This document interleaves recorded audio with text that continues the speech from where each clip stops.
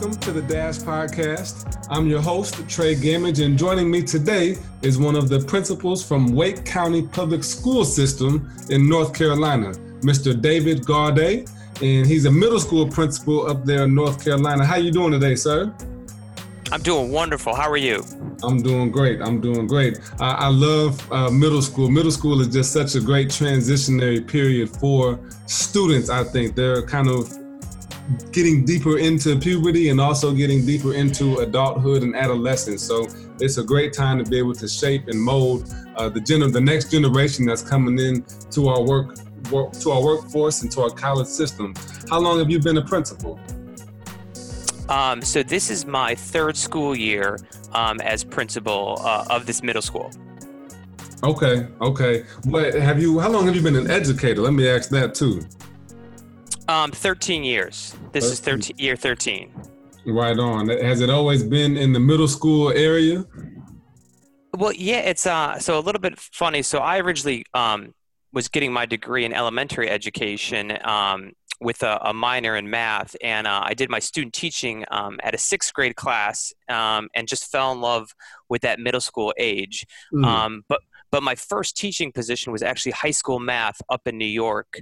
But then I moved down to Raleigh about 12 years ago, and I've been in middle school ever since. I taught middle school down here. I was an assistant principal at a middle school, and now my first principalship is at a middle school. So I love middle school. Gotcha. What do you think it is about middle school that has kind of caught your attention and kept you in that lane?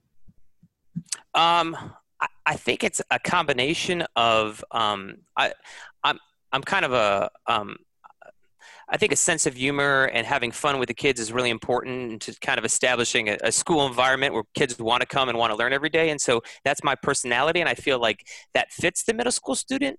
Mm-hmm. It also fit the high school student, but I felt like when I taught high school, I had a harder time changing students' minds about education or the direction they might be able to go. And I feel like in middle school, if I get them in grade 6, I got 3 years to kind of convince them and help shape them by the time they leave, so they have a better foundation and a little bit more self-confidence going into high school. So I feel like the middle ages are just an opportunity to take a kid and help shape and develop them before they get a little bit too much in a fixed mindset. Yeah. I can appreciate that.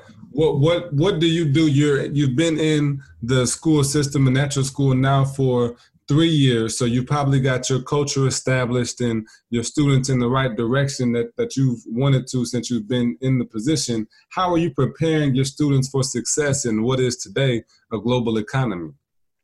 And so we're actually we're a global studies and language immersion magnet school.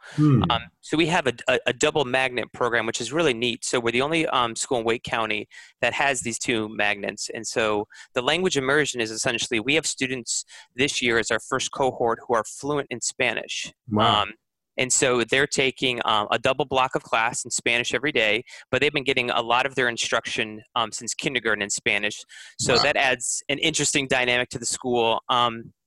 And then we have a global studies magnet program, and that's open to anybody in the entire county. And students in that program have the opportunity to take Mandarin, Spanish, or French. They also have requirements to take global studies electives. We specifically have a global studies elective teacher where all he does is teach global studies elective classes, everything from global architecture to global technology, culture classes. And so, and he's actually ex-military, ex-Air Force, who's seen a lot of the world, and so he just loves it, and he's a fantastic teacher. So the kids really enjoy that. So those are some of the things that we have that are very specific to, making our students think a little bit outside of Raleigh and North Carolina. Yeah, that's really unique. I know in college I was diametrically opposed to taking foreign language. And I was able to substitute my foreign language classes for a global perspective. So I got to take multiple Black World Studies, Latin American World Studies, and my last semester of college was able to study abroad in Europe. So got the European World Studies too. And it just made my world completely flat. Where did that initiative come from to focus on global studies and language immersion?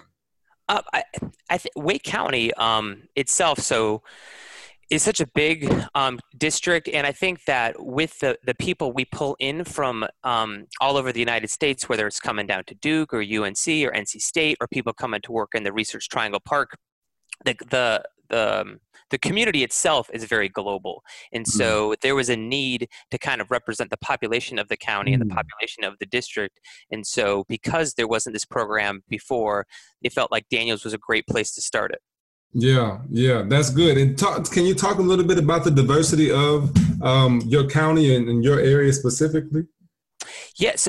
So Wake County is we're quickly approaching about 175 schools, and Wow. so there's essentially a school that represents every kind of different situation across the country. So what I mean by that is we have suburban schools, we have inner city schools, we have rural schools, we have magnet schools. Then when you get into the high schools, we have early college programs, STEM schools, and so us being a magnet school, and Wake County was one of the first to use magnet schools for equity and to Mm. diversify inner city population. And so Mm. we try to magnet students from all over the county inside Raleigh, so that our school population represents kind of what the world is going to represent, or what the world is going to look like for our students once they exit high school and get into college. Yeah, so that's a really innovative approach, I think, to equity, and that's been a bigger conversation here on the podcast too. I've had a couple conversations about equity in the schools. Where did that start? Was that from the superintendent down?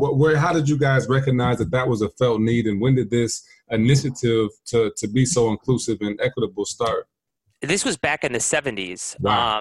Yeah, and this was the school board. We had a very progressive school board Mm. who had great foresight, and so put this plan into place to merge Raleigh School District and the county district together into one, and use kind of the magnet programs, just to increase the diversity and the equity in the entire county. So we've been kind of at the forefront of that for years, and we're trying to continue that trend. And so Mm. as a magnet school, recruitment is huge for us, getting out to the outskirts of the county, trying to get kids from all over, all walks of life to come join us in Raleigh. Yeah. Are you able to, how do you accommodate the bus system and different, language? I guess you wouldn't have barrier because the school has the international focus language wise, but how are you able to supplement and support the students that are coming into your school from such a variety of backgrounds? And that's a tough question because transportation is a huge issue, and so there are some magnet schools in the county that get transportation provided from all over the county. Mm. Unfortunately for us, our global studies magnet, again, anybody in the county can register and apply to be a magnet student at our global studies program, but they have to provide their own transportation. Just Uh, just because Wake County, if you go kind of one tip to the other, it's like 90-minute drive if you're going 60 miles an hour. And so for them to feasibly be able to provide transportation is hard. Um, mhm. they have been thinking about and trying to work out satellite options for certain populations. So Mm. at our school, it's not there yet, but I know that there are several middle schools that are magneted in the county that do get transportation, which is wonderful. Yeah, yeah. So is all, I know you mentioned you've got 1,200 students. So is every one of those 1,200 students a part of the magnet program? No, no. So we magnet about 200 students. The other 1,000 students are our base population, so they don't have to Yeah. do anything to attend us. So Okay. it gives us kind of an which I think is wonderful, because then you have a balance of students who are choosing to come there. They're magnet, a little bit of a different population. Plus, you get your base population, which brings something different. And again, the diversity and the equity involved in it, I think, is just great, because it's not just everybody coming from one area. You have everybody coming from all over the county. Yeah, yeah. That's strong. I haven't heard about this before, in terms of having the global focus. I've heard of magnet programs that are focused on medical. I've heard of arts and science based or STEM programs, Right. humanities programs, but I haven't really heard the global studies background. Did you have a background in the global studies and language immersion before you were the principal of your school? No, no. So I actually I taught at another magnet school in Wake County, a middle school magnet school that was an academically gifted. Um, the magnet was different, and it catered to students who were gifted, and that's where we magneted from the county. And so when I applied for this principalship, I had experience with magnet, but not experience with the global studies or the language immersion. Mm, okay. What was that adjustment like for yourself? What was there a big adjustment going from a more of an academically focused to the diversity and global perspectives of your current school? Yeah, definitely. Because for me, as a former math teacher, things I kind of see it, um, in black and white in the sense of Yeah. that it's cut and dry, but so I didn't really understand logistically what a global studies magnet entailed. And so if I apply to Daniels as a global magnet student, what does that mean? What am I getting when I leave the school? What am I supposed to have accomplished? Right. So for me, it was kind of the logistics of everything, seeing the plan, seeing what we needed to do to support the kids so that parents were happy with it. Because if you're just a magnet in name, the parents are going to recognize that, and then when you go to recruit, your numbers are going to go down. But if parents are happy with the magnet and they feel that it's strong and they feel like it's something that can't be offered at a base school, then they're going to spread the word to their other friends and families, and the magnet's going to remain strong. So it was important for me to understand what it meant to be global, to understand what we needed to provide the kids so that we could continue to increase enrollment and beef up the magnet program. So what kind of development and training have you gone through or still putting yourself through to better understand your curriculum and your needs to contribute to the success of your program and your school? Yeah, so we partner with a company called Participate out of Chapel Hill, which provides professional development for all of our staff and essentially teaching us how to take the Common Core Standards in North Carolina, the standard course of study, and apply global concepts to it. So not changing the curriculum, but how to kind of broaden it and take maybe a simple lesson and make it more inclusive of other cultures. And so that's something that we do every year. There's a software platform that teachers will go and submit lesson plans and get feedback on. We also have been working with another company on project-based learning. So again, taking maybe a simple concept and turning it into an open-ended questions where students are identifying problems in certain areas and then working with their classmates to develop solutions to those. So those are two of the big ones that we've been doing with the staff, with the students, and me, myself as well. Yeah, and I know the project-based learning tends to have more of that student-focused approach. And you mentioned teachers can submit their lesson plans. Is that on Participate? So you're kind of able to outsource that feedback for your teachers? Yeah, absolutely. So they'll go through an online training. They're review videos and go through lessons, and then they'll do something and submit it and kind of get feedback on seeing if they're on the right path or ways in the future to enhance it, or looking at next year how to change it or tweak this to make it a little bit better or to make it a little bit more global. So Participate is wonderful at supporting our teachers. They come out to the school to do face-to-face professional development. They've also helped us recruit teachers internationally. And so we've hired a teacher, it's just since I've been there, from Colombia, and a teacher from China at the school. So again, trying to have authenticity at the school with regards to the global aspect of it. Right, right. What are some of your metrics for success at the school? You've got such a diversity of students and wide-ranging approach to education. What are some of the things that you measure your success on? Right. So kind of the standard stuff is we have, our EOGs, our end of grade tests every year. And that's kind of, that's kind of what the county and the state and a lot of, the community holds us accountable for. So that's a big one. We also frequently look at discipline. So number of referrals, suspensions, that data is key because we're trying to maximize instructional time, keep kids in the classroom. Yeah. So we're looking for those numbers to get down. But specifically when it comes to academic or your behavioral, we're looking for equity. So we're seeing if the representation of the population is equivalent or lines up with the achievement level and EOGs, and also with the number of suspensions, and seeing if there's disproportionality between races and number of suspensions.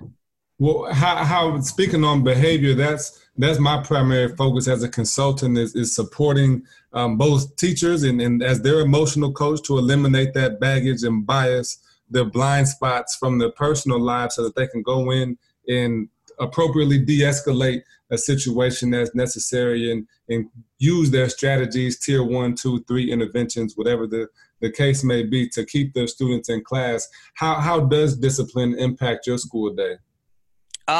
So it's, because to me, it's all like discipline and relationships go hand in hand. So to me, it's just integral. It's a part of the day, and trying to, help teachers foster those relationships with the kids. And so, we work a lot with the staff on, so we have an equity subcommittee. So we work a lot with the staff through that subcommittee, but we also work on, restorative circles. We work with the staff on relationship building.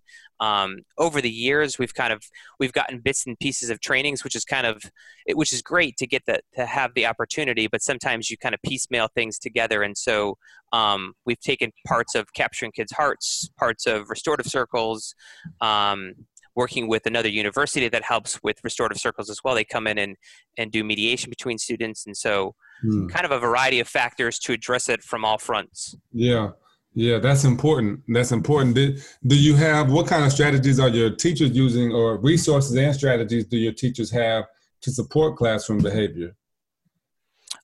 So for me, a lot of it comes down to, having strong instruction, I think eliminates a lot of the behavior and discipline concerns in the classroom. So focusing on curriculum, understanding by design, engaging lessons that are allowing student choice, creativity, collaboration, critical thinking, all of that. I think that if you have a teacher who understands how important it is to have relationship with kids, and not just in namesake, but they really care about the kids, but they also have high expectations for the kids, and then adding on top of that strong instruction where they're going to push the kids.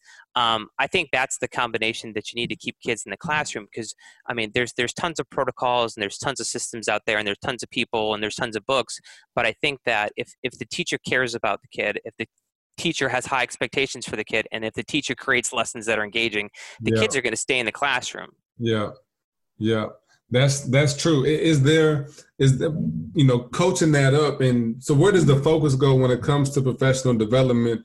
Do you have a lot of classroom management training, or is the focus more so on creating the curriculum or the lesson plans that will engage the students to keep them in class? I think it's a good combination of both. Last year, we did a lot of work on the UBD, understanding by design. So having teachers unpack their curriculum, understand the standards, working backwards to create assessments, and then create units and then lessons that are going to engage and hit those key standards, was important. But then also, like, this Friday coming up, or next Friday, we have Campbell University, which is close to us too, is coming out to do circle training with the entire staff. And so again, those kind of practices, I think it's a good way to mix it up every now and then to talk about the academic side, but then also to talk about the relationship behavior side. I think it keeps it fresh, and I think teachers enjoy that. Yeah, for sure. How often do you guys engage in professional development? So this year, this is the last year actually Wake County is doing early release days. And so we always have, it usually breaks down to about one early release day a month. And so next year we're moving to all work days. They're getting rid of all early release days. And so we're going to actually have a much greater opportunity next year, because there's going to be at least one work day a month where we can really sit down and do some professional development. Because now it's work days when we have them, early release. We have a faculty meeting once a month, and sometimes there's some logistics stuff that you got to get through in a faculty meeting, but we try to include some professional development, whether it's 15 or 20 minutes from the social worker or the school psychologist, just sharing some information or how to deal with a certain we've had an increase in students with autism in our school, and so we've worked closely with the school psychologist, counselor, one of our speech pathologists to do some professional development on strategies and working with students with autism, just little things like that at faculty meetings. So whenever we can do it, we engage teachers with professional development. But this year has actually been a little bit tough because we've missed a few days because of hurricanes in 18, and then we've had a couple of snow days. And so whenever we have those makeup days tend to fall on teacher work days or early release days, and so that gobbles up those professional development days that are so crucial. Yeah, yep. And you said monthly having those work days, so that would be a day, excuse me, during the week where students aren't necessarily on campus, but the teachers would be on campus to have a full day of professional development and training for themselves. Yeah, absolutely. So and those days, and again, providing that balance of, and we do a lot of, we use Google Forms quite a bit. So asking the teachers, what do you want? What do you like? And then after professional development, did you like this? What are you going to take away? That sort of thing. And so catering the professional development around what kind of we see as an administrative team, but also what teachers want, what they need, and that balance too. And so with a work day a month, you can even split it down where you have half of the day as some kind of professional development, and the other half is allowing teachers to PLT, to being, to work on lesson planning or work on gradebook and kind of the day-to-day stuff that sometimes can get you overwhelmed if you don't have those breaks. Yeah, I love it. Do you feel like your teachers are overwhelmed, or do they feel like they're overwhelmed? Probably at this, the quarter three is always the longest stretch in the year. So I think if you took a survey of them now, I think they probably would say yes. We haven't had a kind of a holiday since Martin Luther King Jr. Day in January. So the winter months are always tough just because of the weather, and the days seem a little bit longer. So I think that, and as you get closer to the end of the year, a lot of stuff starts to build up. So I think that they are looking forward to the work day next Friday, and then we have spring break in a couple of weeks. So I would say, they probably, to be honest, they probably say, they're a little bit overwhelmed right now. Well, and the students get spring fever too. Once it starts warming up, they would just want to be outside and start going crazy. No, no, we've definitely seen that, and I feel like, and I don't know if it's because in the winter it's too cold to be outside. We see an uptick in the number of stuff that goes on social media. I don't know if that's because kids are cooped up inside, and so they're on their computers or their phones or their tablets or whatever, and so we always seem to see a rise in those kind of behaviors, negative behaviors on social media in these winter months. That makes sense. That makes sense. Well, and as you're approaching the end of the third quarter and end of the school year, what do you feel like are some of the obstacles in the way of achieving your success right now?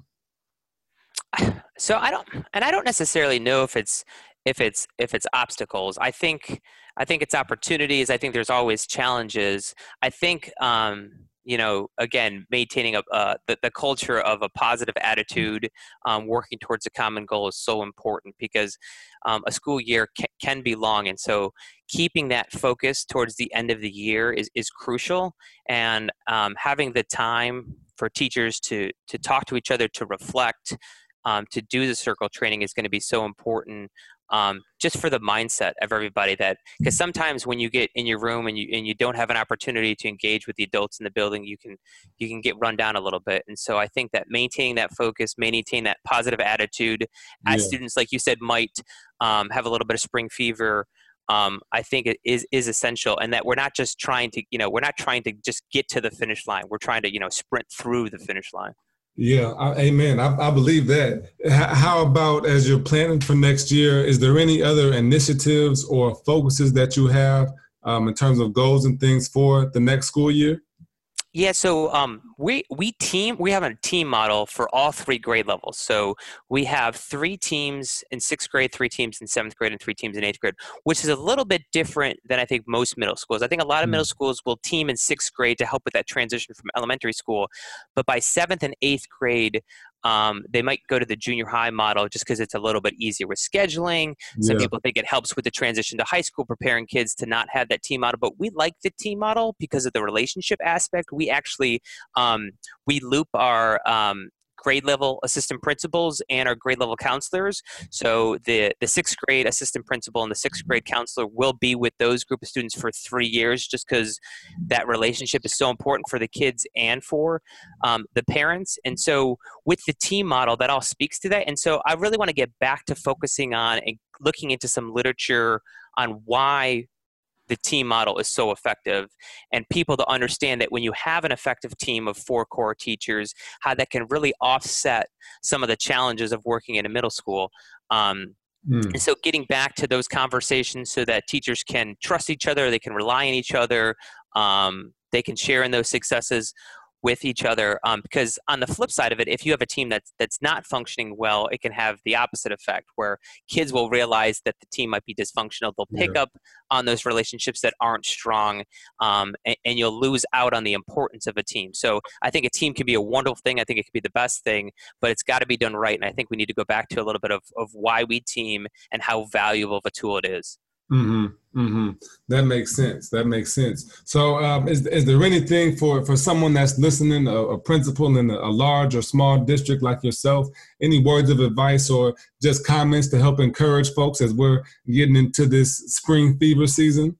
To me, it's always, it's all about demonstrating and being an example of what you want to see from your kids and from the staff, in the sense that modeling positivity. I think it really goes a long way if as a principal or as an administrator, you are out in the building, you are talking to kids, you're shaking hands, you're at carpool, you're smiling. If you have some paperwork that you got to do, you take your laptop and you go plop into a classroom and you just sit and you listen and you be around kids. Ask people how their day is going, because I think that the kids will see that, the staff will see that, and that just adds so much to that culture of the school. And again, when people kind of get towards the end of the year and they can get down a little bit, if they see that an administrator is just positive and upbeat, I think it lifts the spirit of the school. I think people say, all right, well, if Mr. Gaudet can be this upbeat and can be this happy and can be this positive, I can do it too. So I think it's always modeling, setting that example. And that's not a hard thing to do. It's nothing specific that you got to learn or something that you really got to work towards. I think, appreciating how important the job is, loving the job, and just sharing that and showing that to the entire staff, I think just goes a long way. I love it. I love it. Thank you so much. It's inspiring to talk to you and just know the work that you're doing at such a unique school. Daniels Middle School, is it? Yes, sir.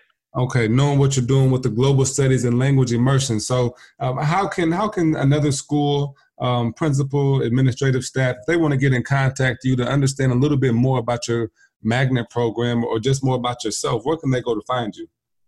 So I am pretty active on Twitter, and my Twitter handle is at David J. Gaudet. That's Gaudet. And then I started a blog about 2 months ago called Movie Principles, and that's principles, PALS.com, movieprinciples.com. Growing up as a kid, I was a huge my dad, I'm one of 3 boys, and I have 3 boys myself. My dad used to take me and my brothers to the movies probably weekly, and so it was just a way that we bonded, just shared in that, still do that to this day with my father. And so I find myself taking a lot of analogies if I'm talking to staff members or other administrators when I'm trying to reference a situation or talk about how I approached a situation. I use the lens of a movie to help explain the situation. And so movieprinciples.com is kind of where I share some of that information. But Twitter, I'm active. And then my email address is dgaudet, that's DGAUDET, at WCPSS.net. And I'm very responsive on email. Okay. Well, thank you for sharing that. And I do have to say, David J. Gaudet, that's a pretty smooth name. I try. I'm in middle school. I'm trying to be as cool as I can be. Yeah. I don't know if that's still working out. I have a 5-year-old, a 3-year-old, and a 1-year-old. So Okay. my bedtime has gone down with every child I've had. So Gotcha. it's hard for me to stay current, stay up to date. So whenever I can try to be cool, I try. Well, that's good. The name does a good part in helping you out. I know movies, you may have already seen this one, Pay It Forward. Yes, sir. I love that movie, and I think there's a great example. I'm talking to some students this morning, 7th and 8th grade, for an outreach class that I'm teaching, and talking to them about communication, and that opening lesson that the teacher gives about how you can change your world, I think is a great scene that I've been using with some of the middle school students. So I'm a movie fan myself, a movie lover myself, so I can appreciate that and appreciate the words that you've shared today. There you go. Yeah. It's that ripple effect of how, one student can make a difference, can change 2 people who change 4 people, and then it just becomes exponential. That's awesome. Yes, indeed. Well, thank you so much for your time sharing with us today. For everybody that's listening, you know how to get in contact with David J. Gaudet. If for nothing else, just to talk to a man that's got a really smooth name. If you like this episode, share it with your friends, leave a comment, reach out to David or myself. We'll be happy to continue the conversation. Again, our goal here on the Dash Podcast is to provide you with challenging, meaningful, significant conversation on how to bridge the gap in education. We'll see you next time. This is The Dash.